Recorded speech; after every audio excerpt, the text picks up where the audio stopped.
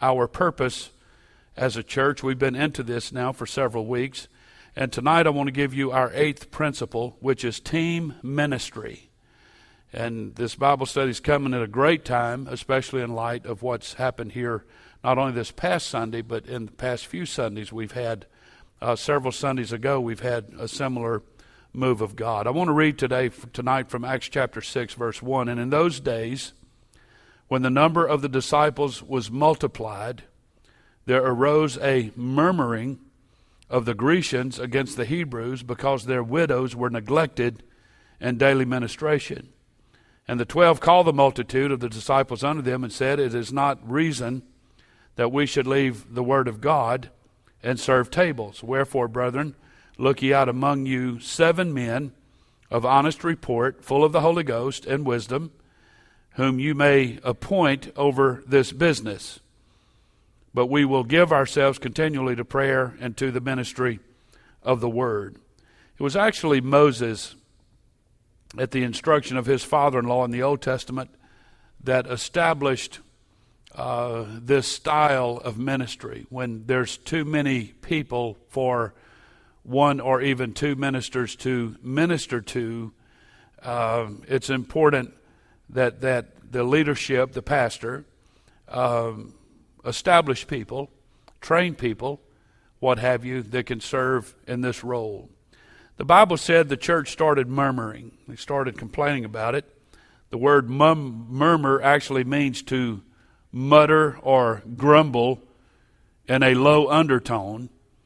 It's what people do during a business meeting that I discourage. They'll mumble about something and you don't hear what they're saying, and sometimes they're complaining about some money that was spent somewhere or whatever. But that's what murmuring is. And there were actually 7 murmurings in the Bible that was recorded against the nation of Israel. They murmured concerning the way that they were traveling from Egypt to their promised land. They murmured about that. They murmured over food. They murmured over the giants that were in the land of Canaan. They murmured about their leaders when they complained against Moses and Aaron. They murmured concerning the desert. They murmured concerning manna again. So Paul said in the New Testament, no doubt after being made aware of these 7 times the Bible records that the nation of Israel murmured, he said, Neither murmur ye, do not murmur, in 1 Corinthians 10:10. And in Philippians he repeated it. He said, Do all things without murmuring or complaining. That's a heavy cross to bear right there, ain't it? If you don't believe it, just ask me. We have a tendency to murmur and complain about a lot of things. But the problem in the book of Acts, to get to the point of this Bible study tonight, was that there was too much work for the pastors of those churches to do alone. So God gave them a solution. And I want everybody to listen. I'm going to teach you Bible tonight. Forget tradition. I'm going to teach you Bible. God's solution was to appoint deacons. Everybody say deacons. A deacon is someone, the definition of the word is someone that is a servant, one that is called to serve, to wait on people, or to attend people. A deacon is not a self-righteous, sophisticated board member that wants to try to run the church. Did I say that clearly enough, or did I need to say that again? That's why we don't have deacons here. Tradition has destroyed that position, that title. Our traditions have destroyed it. Pastors through the years have chosen 7 men in their church, and usually they're appointed or nominated in a business meeting and voted on by the church to be deacons, and there's 7 of them, and they've evolved into church boards that mainly oppose the pastor generally on everything he wants to do that's visionary or what have you. I'm being very sarcastic and cynical in my definition of that, and I'm sure there are great deacons and great churches. But across the board, in most denominations, the word deacon is a man of authority, and that is not what the original biblical intent of deacons were. These men were to be of honest report. That means having a good testimony inside the church and outside of the church. To be full of the Holy Ghost, meaning they had to have a real, legitimate, relevant relationship with God, and they had to be full of wisdom, that is, having the necessary skills for that job. So they were not politically appointed. They were not a deacon because their mom and dad were influential people years ago in the church. They were not appointed to be a deacon because they had money. This was the resume, the biblical resume for a deacon. So the word deacon does not refer to an official church board position, but to a ministry role in the church. Based on my understanding of Scripture and what I've just shared with you, the 4 men that sit over here are more qualified to be deacons. That would be the more true role of a deacon than 4 or 7 men that would sit in my office as a church board. This is what they're supposed to do, not the other. And that's why we have a trustee board at Grace Church, which is required by law, and I'm good with that. And I have a ministry team.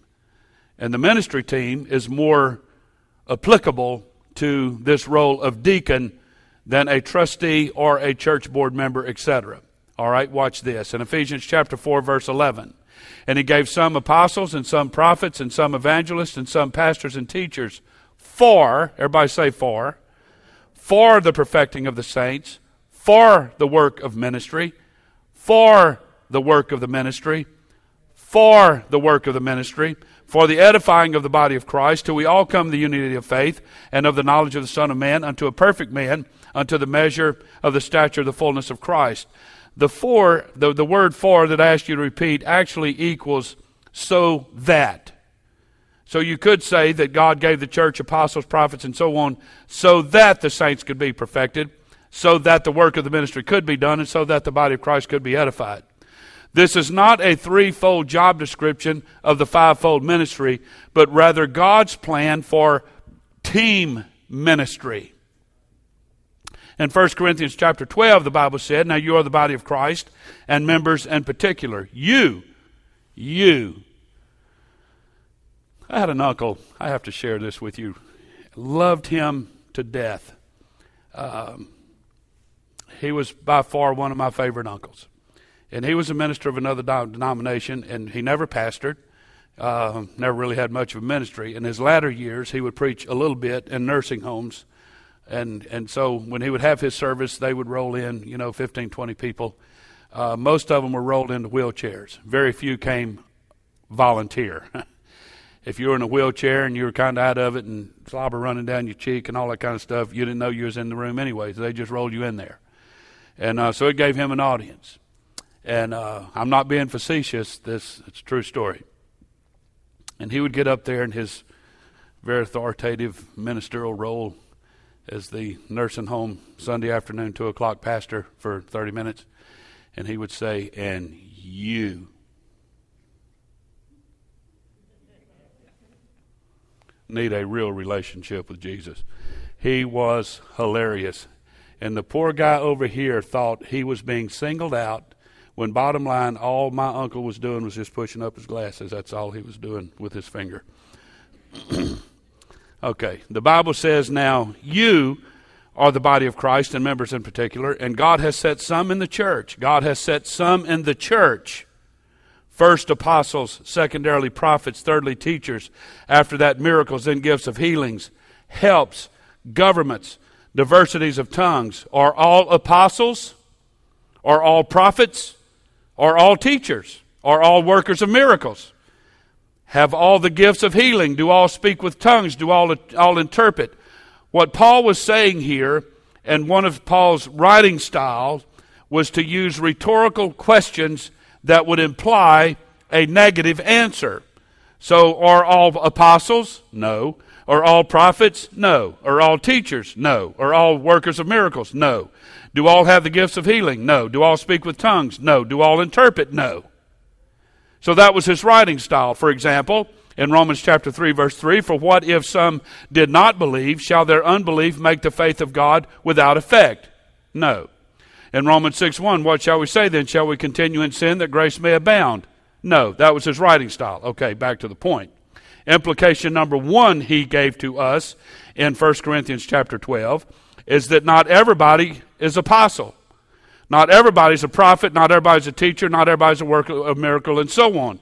Implication number 2, since helps and governments are accepted, it follows that anyone can have them. What happened to what Paul was teaching here? And I hope everybody's listening, because this is so applicable to Grace Church right now. What happened to this principle and instruction that Paul presented in 1 Corinthians chapter 12 was virtually destroyed by a man named Nicholas during the Dark Ages. A distinction was made by Nicholas between clergy and laity. It was a trick of Satan to reduce and confine ministry. Nicholas, who was one of the original deacons in Acts chapter 6, verse 5, was not content having a ministry, but wanted to have a role of pastoral authority. The few of you that may have read my book, I make a very clear distinction between being called to a ministry and being called to the ministry. There's a huge difference. And this principle that Paul gave in 1 Corinthians 12 is most in part of what I use for a basis for that concept.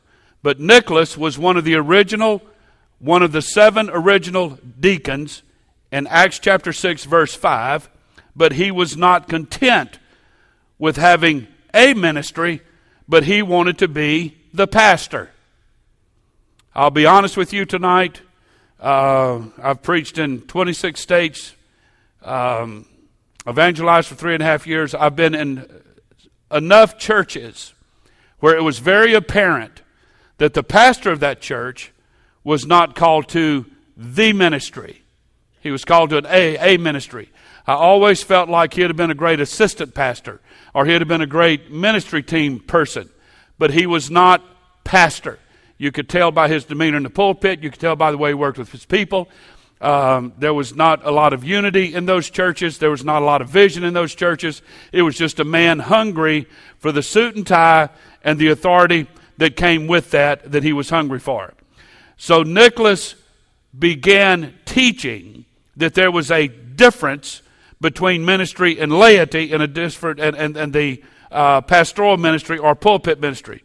His teaching exalted pastors to a higher measure than what they should have been exalted to, and reduced the laity to a lesser role than what they should have been placed in. So it changed the overall effectiveness of the church drastically. The heartbreak over this is as the church evolved through beginning around 1600, 1700 AD and so on, is the ministry for the most part never got away from the Nicholas principle. The Bible said in Revelation chapter 2 verse 15, he said, so hast thou also them that hold the doctrine of the Nicolaitans. This is the doctrine of Nicholas, of what I just said to you. He said, there's too many of you that hold on to that, which thing I hate. And he was saying this to the church at Pergamos. In reality, folks, and we teach this here at Grace Church, we pound this here at Grace Church, and everybody that comes to Grace Church, if I can get my hands on them, figuratively speaking, and talk to them for a few minutes, I will tell them, we want you to feel value and purpose at Grace Church. We want you to have a role. We want you to serve a purpose. And when you walk in the door, I want you to know what that purpose is. I want you to feel value here. It bothers me when people just come and sit on the chair and they don't contribute to the church in any way. God has given to every man and woman some degree of gifting to be used in the kingdom of God first. And it's especially grieving when you use your gifting on the job, but you refuse to use it in church. God gave you that gifting to use for the kingdom first. Every member of the church has a ministry. There is something you can do. And it's almost like Paul almost like he corrected himself. When he gave to us the verses about the fivefold ministry that we all talk about, apostles, prophets, teachers, evangelists, and so on, he came back later and said that this applies to the people in the church. And in addition to that, there's helps and there's governments. I'm going to come to those two words in a minute. That there's helps and there's governments. I want to encourage everybody that saints, according to the book of Acts record, the saints are the ministers and the pastors are the administrators. That was the Acts chapter 6 pattern that the apostles set up in the church when the church outgrew their ability to handle everything by themselves.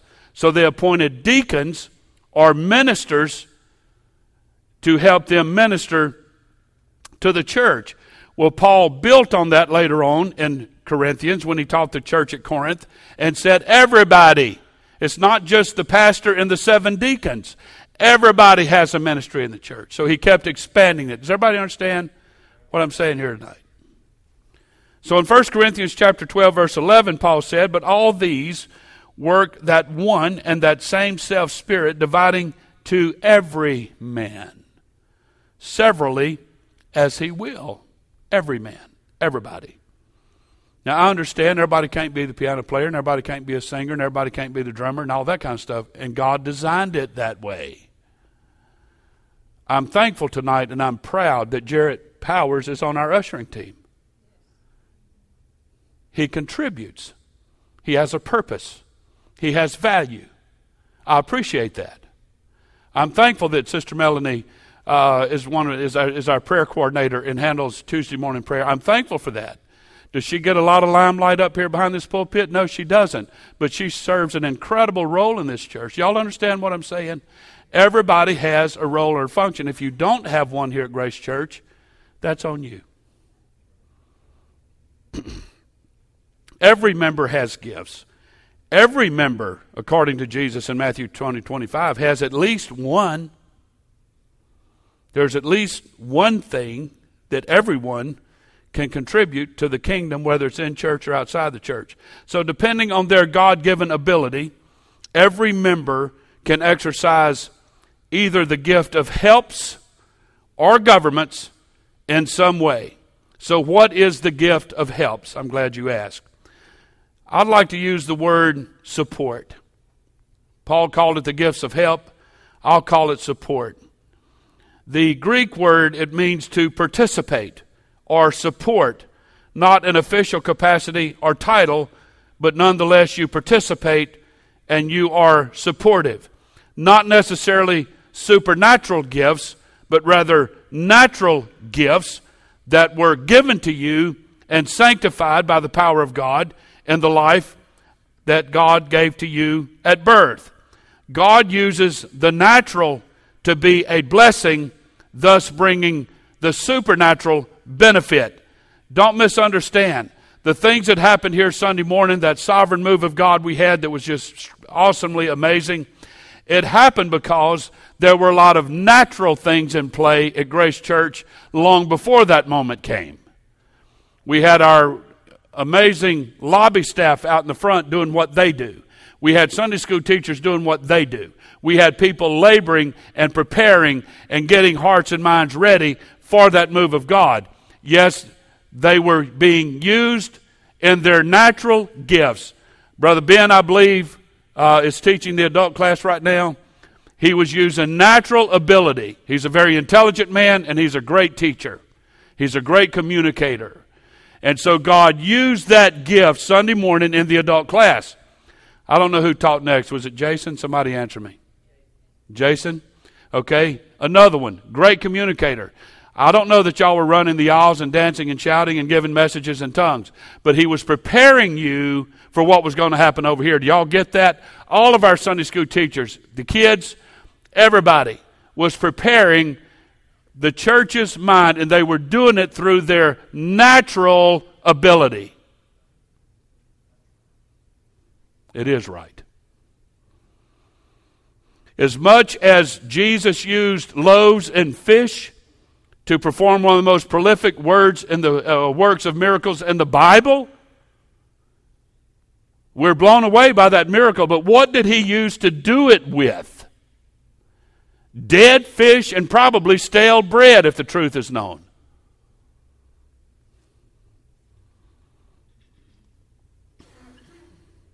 So God uses the natural to be a blessing. And we need to understand that. People say, well, I can't be using the gifts of the Spirit. God's not asking you to be using the gifts of the Spirit. But He gave you gifts when you were born. Marty is incredibly involved at Grace Church. You never see him behind the pulpit. Maybe one day you will.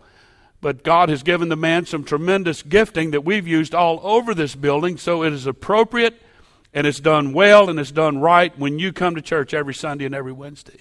Y'all get me? I can spend a lot of time on this point, and because I believe it. I believe it. We have people engaged here at Grace Church that did nothing in their former church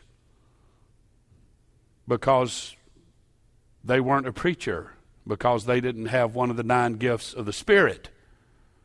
And I believe we misunderstand what the Bible teaches. God wants you to come in, be a part of the church, be a part of the kingdom, and use the gift that He gave you. So some gifts of God can be the development of a natural capacity. All the people who work in a volunteer capacity to help the people of God.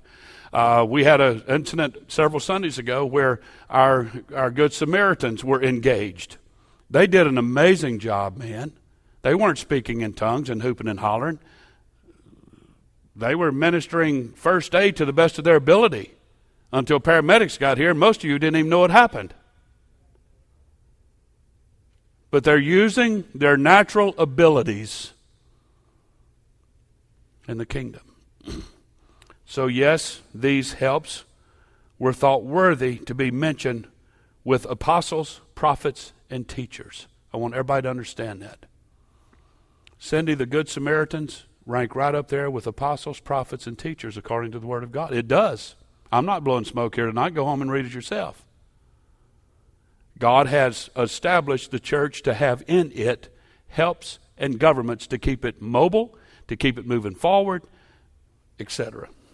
So helps today in the church can be Sunday school. I love our Sunday school teachers. Our Wednesday night kids staff, you folks do an amazing job. Our production booth, our music ministry, children's ministry, ushers, greeters, everybody. You make it, and we've made we have close to 20 serve teams here at Grace Church. Small groups, ladies groups. Hopefully one day here in the near future we'll get men's ministry launched again, and I'm excited about that. But we want to create opportunities where we want people to come, and when you have gifting that's legitimate and appropriate for where our church is at, we want to build on that. And we have taken people and have literally created a serve team around you. I'll be honest with you, I had to chuckle when Sister Renita said, I know how to knit or crochet, whatever it is, and I'm going to do a knitting class. Is that what it is? A knitting class? I can't. Yes, sir. Okay. I had to chuckle a little bit. But I was amazed at how many people are interested in that. Well, it's become now something else that the church can do. Lori Blunt just knitted a beautiful afghan for me personally that I'll keep in my office. It's a blessing to me every time I see it. Don't diminish what you can do. I want to tell you something else about gifting, is if you're raised as I was, a child of very low self-esteem, you will think your gifting is nothing. And there's a lot of people here tonight that is infected with the low self-esteem disease like I am, and so you think you're nothing and you can contribute nothing, and that is a lie the devil will capitalize on until you die.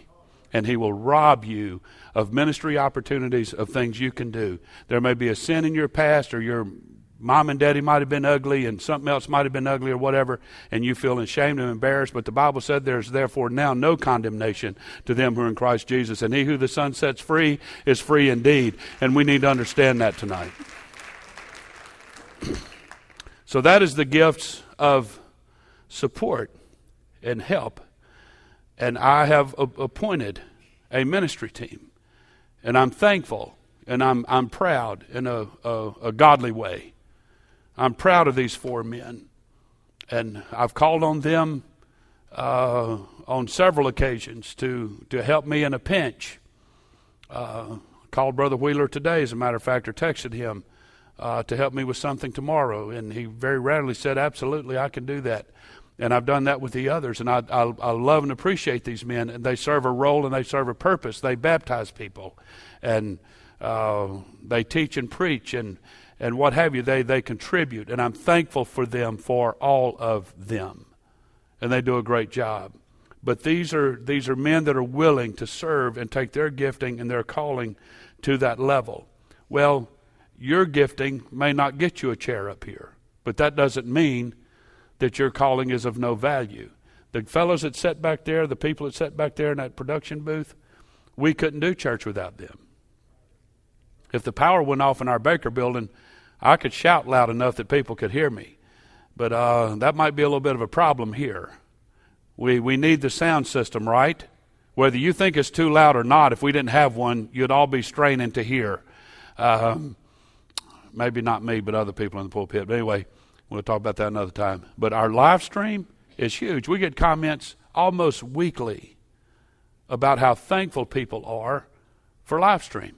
It's become a very incredible part of our ministry. I love the screens because you remember more of what you see than what you hear. And that's why we have 3 of them up there.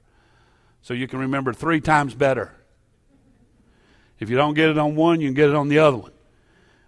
We want this in front of your face all the time. That's the point. But I'm thankful for our production booth people. They do an amazing job. So these are all helps, and it serves a role and it serves a purpose, and I hope everybody understands that. So then what is the gift of government? Where I call helps support, I'll call government direction. It's to steer or direct is the meaning of the word in the Scripture. Paul was familiar with the sea and ships. He had been shipwrecked 3 times, said that Hymenaeus and Alexander had made shipwreck concerning the faith.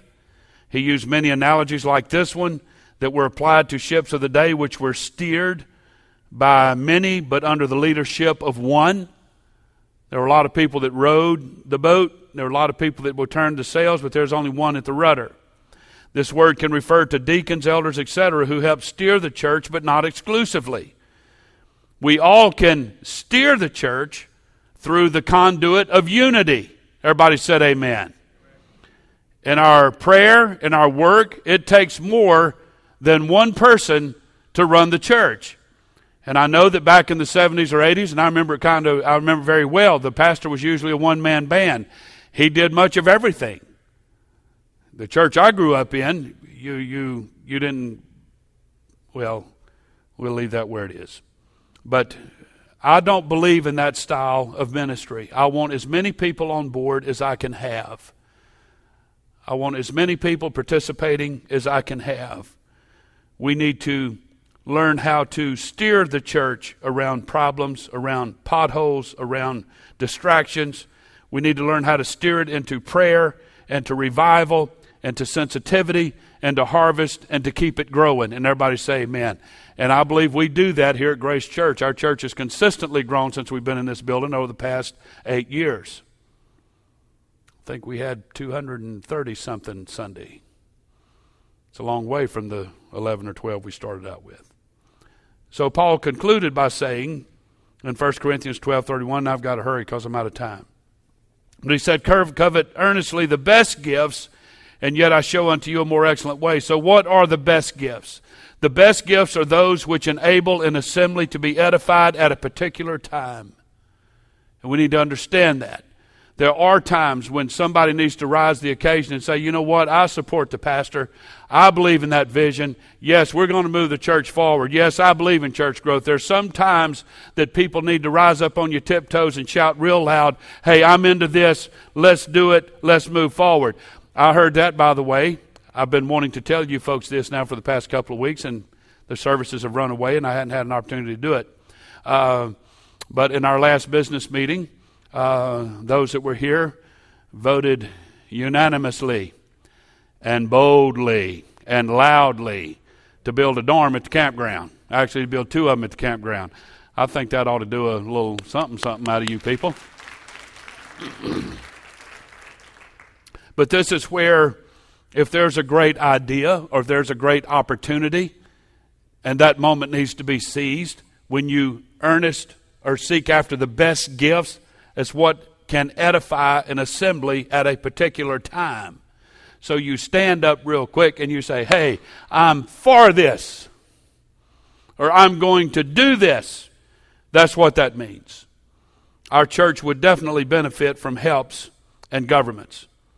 However, many people want their gifts to be the ones that get noticed. And there are many times an artificial division between those who help or work and those who govern or direct spiritually hurts the church, and it's a frustration to ministry because you're pulling in two different directions. Many people secretly feel that everyone else should think, feel, act, and become involved in church ministries exactly like they do. That don't happen either. We have people that are at the church quite a bit, and then we have other people that we hardly ever see at the church. But that doesn't mean that one is more valuable or is participating more than the other. It just depends on what your gifting is and what it is you're doing. So, in conclusion, I want to share with you something that is so ridiculous, but it illustrates the point, and I'm concluding with this. I want to tell you a parable titled The Animal School. Everybody say The Animal School. Okay. A group of animals decided to improve their general welfare by starting a new school, in which the curriculum consisted of running, climbing, flying, and swimming. All of the animals took all of the subjects. The duck was good at swimming and fair in flying, but he was terrible in running. So he was made to drop the swimming class and stay after school to practice running. He kept this up until he was only average at swimming, but average was acceptable. The others, including the teacher, were no longer threatened by the duck's swimming abilities, so everyone felt more comfortable in swimming except the duck. The eagle was considered to be a problem student. For instance, in climbing class, he could beat all of the others to the top of the tree, but he insisted on using his own method of getting there. He had been severely disciplined, and finally, because of his non-cooperation in swimming, he was expelled from the school for insubordination. The rabbit started at the top of the class in running, but was woefully inadequate in other areas. Because of so much makeup work in swimming, he had a nervous breakdown and had to drop out of the school completely. The turtle was a failure in almost every course offered at the school. His shell was considered to be the leading cause of his failure, so it was removed. Did this help his running a bit? It did, but sadly he became the first casualty of the new curriculum when he was stepped on by a horse. The fault with this kind of diverse and divisive thinking lies with both parties. The spiritual, who are waiting for their chance in the spotlight and won't work, and the workers who back off of the spiritual areas just because of a few extremists. Paul said in 1 Corinthians 12, "Nay, much more these members of the body which seem to be more feeble are necessary, and those members of the body which we think to be less honorable, upon these we bestow more abundant honor, and our uncomely parts have more abundant comeliness." Philip Trand said, "The parts which do not look beautiful, have a deeper beauty in the work they do." So let me ask you tonight, how important is your hand? How important is your hand? Okay, how important is your heart? You understand that? You can do without your hand, but you can't do without your heart.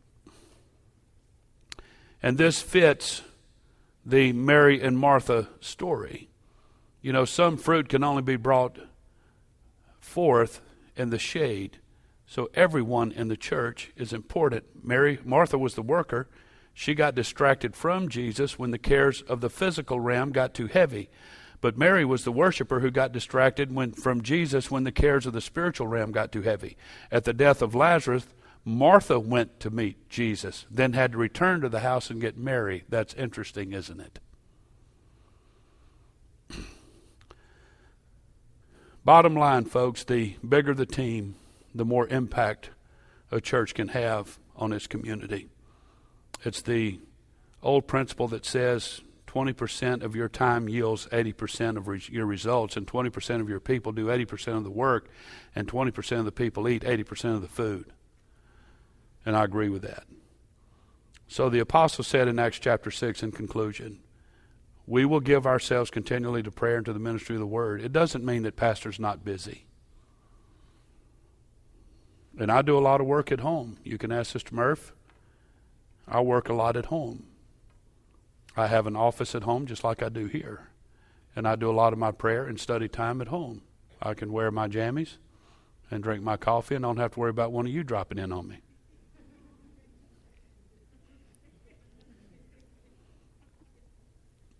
But I do it at home. I spend hours every week preparing for this pulpit every Wednesday and every Sunday. And it's hard when you don't have anyone to help you. It's hard to keep the focus on this and not be distracted by the other. So I appointed a ministry team. I told somebody here a while back, I don't baptize people anymore. And they said, really? I have other people that do that. Oh, that's what you mean. It's not that I don't believe in it. I have men that are willing to do it, and they're amazing, and I deeply appreciate and thankful for that. I don't teach the adult Bible class. I haven't done that in years. We have people that are qualified to do that, well capable of doing that. I don't have to. I think it's smart. I learned a long time ago, I don't work hard, I work smart. There's nothing wrong with that. And I do have to squeeze in time now and then to ride my motorcycle. I got to keep my priorities straight, and you folks just have to understand that. But I know a lot of folks have the idea that pastor does nothing. You have no clue what I do. And the hours that I spend every week to keep this church moving in a forward direction. And I could not do it without the amazing, amazing help. Again, production booth people, office people, and all the people I've named. We have amazing people. So I thank you for all of you that help in every way that you do. I thank all of you that help. Our serve teams, our serve team leaders, you folks do an amazing job. And I've tried my best through the years to build this church after the book of Acts pattern. We have a long ways to go. There's another huge step that I hope one day we can make, and that's going from house to house with the Word of God. We call them small groups. We hope to get there one day. But until that day comes, we're going to do the best we can, having everybody meet at this spot. But we want everybody to be involved, everybody to contribute. And everybody that contributes, only if you think it's a little. And don't ever forget that little boy that brought those 5 loaves of bread and those couple of fish. Don't ever forget that little boy. He turned that world upside down, and people are still talking about that to this day. So where you think what you have is small and insignificant, all of you people collectively made this service that we had this past Sunday happen. Everybody collectively made that happen. We created an environment, gave God an environment where he could move, and it worked. Did it not? So I hope you all understand our style of ministry here. We want everybody involved. We want everybody to participate. You get the point, I hope. So God bless you. Thank you. Stand up. I went 8 minutes over for those of you that like to keep track. But it is still not 8:30. So even though I'm 8 minutes over, we're still dismissing 5 minutes early. So I don't want to hear it. And besides that, you didn't get anything from me Sunday. So you're lucky it's this short. I'm teasing. I love you folks. I love Grace Church. I love the heartbeat of this church, the vision, the direction it's going. And I thank all of you for everything that you give, every dollar you give, every minute that you spend for Grace Church. It's working. Let's keep it up. Let's keep moving forward. What do you say? Everybody say amen. That's good enough. You're dismissed, and we will see you Sunday with your shouting shoes on, and we'll try to preach this coming Sunday, Lord willing, or we'll have preaching this Sunday. God bless you in Jesus' name.